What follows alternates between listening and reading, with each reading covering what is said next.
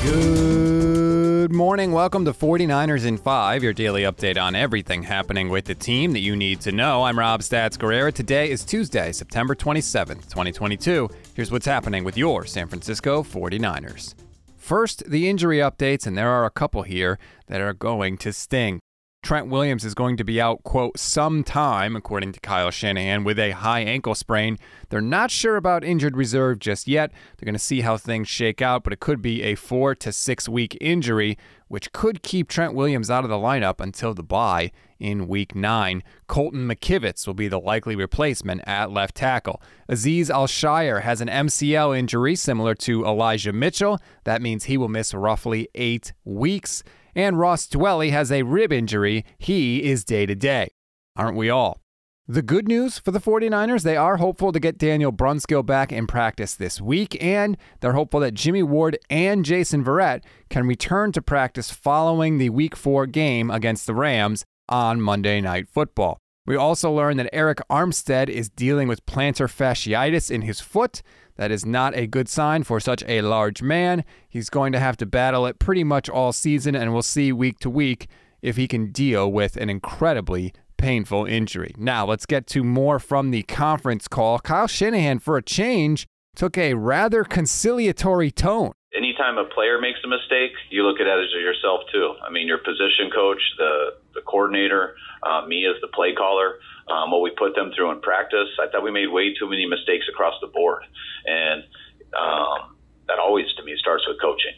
And it goes to the players. They're the ones who have to execute it, but we're the ones who prepare them for that. So when you look at each play as a whole and you just go through mainly our second half, when there's too much stuff going on like that, we got to make sure our guys are more consistent and give them better chances in that way, and that always starts with me. Okay, I like hearing that. A little responsibility from Kyle. It wasn't just, hey, we didn't block this guy or we didn't throw it here. He included himself in the criticism. That is a nice change, and hopefully it's not just coach speak and lip service. Now, one particular area where the team struggled all season, not just yesterday, is running the ball, and specifically with Deebo Samuel. And Kyle Shanahan agreed that teams are prepared for this, but he also explained why he thinks it's still worthwhile to do. We're not surprising anybody, that's for sure. Everyone knows how committed all 11 guys got to be when Deebo's back there because they know what he can do. So that always makes it harder when you can't surprise the league because everyone knows how good he is.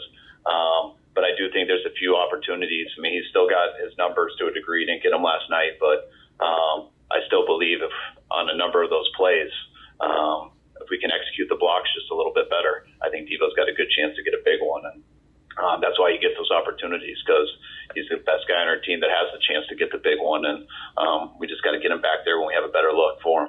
If you look at the numbers, Deebo is still averaging 6.5 yards per carry, but a lot of that average is coming off of that massive 50-plus yarder he had against the Seahawks. But there's still value in moving Deebo around the field. They almost hit a big play on Sunday night because Deebo was covered by a linebacker because he was coming out of the backfield on the play. So they can do those types of different things if they move him around like a Swiss Army knife. You just hope that he can also contribute on the ground because, like Kyle said, they kind of need him.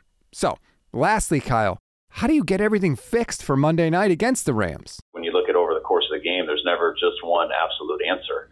There's a breakdown on all of those third downs. There's a breakdown on a couple of those second downs, which led to bad third downs. And that's why you hear us say a lot, do right longer. And doing right longer is about executing in every aspect of the game.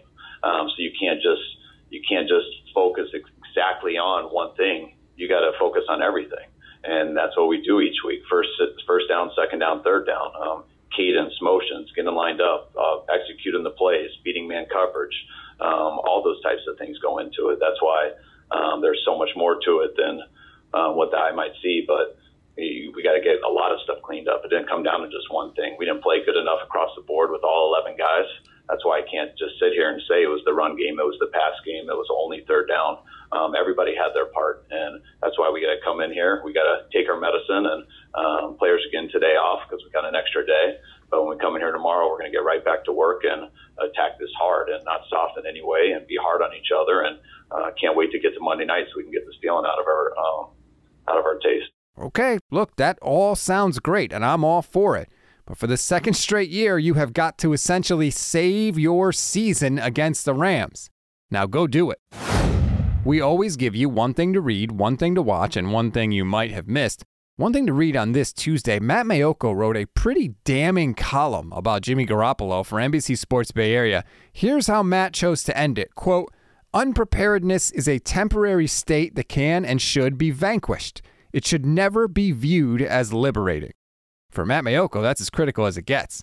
One thing to watch, Kyle Posey is at it again with some fantastic film breakdowns on his YouTube channel. He shows you what happened, but he also shows you what could have happened on Sunday night. We retweeted some from our handle on Twitter at NN Podcasts. One thing you may have missed, the Pro Bowl is officially dead. The league announced they are replacing it with a flag football game and some skills competitions, and pretty much nobody's upset about it. That's a wrap on today's 49ers in 5. Please rate, review, and follow the Niners Nation Podcast Network. Enjoy your Tuesday, everybody. Stay tuned for the Oh Hey There podcast with Jason Aponte and Leo Luna. I'm Rob Stats Guerrera. We'll talk tomorrow.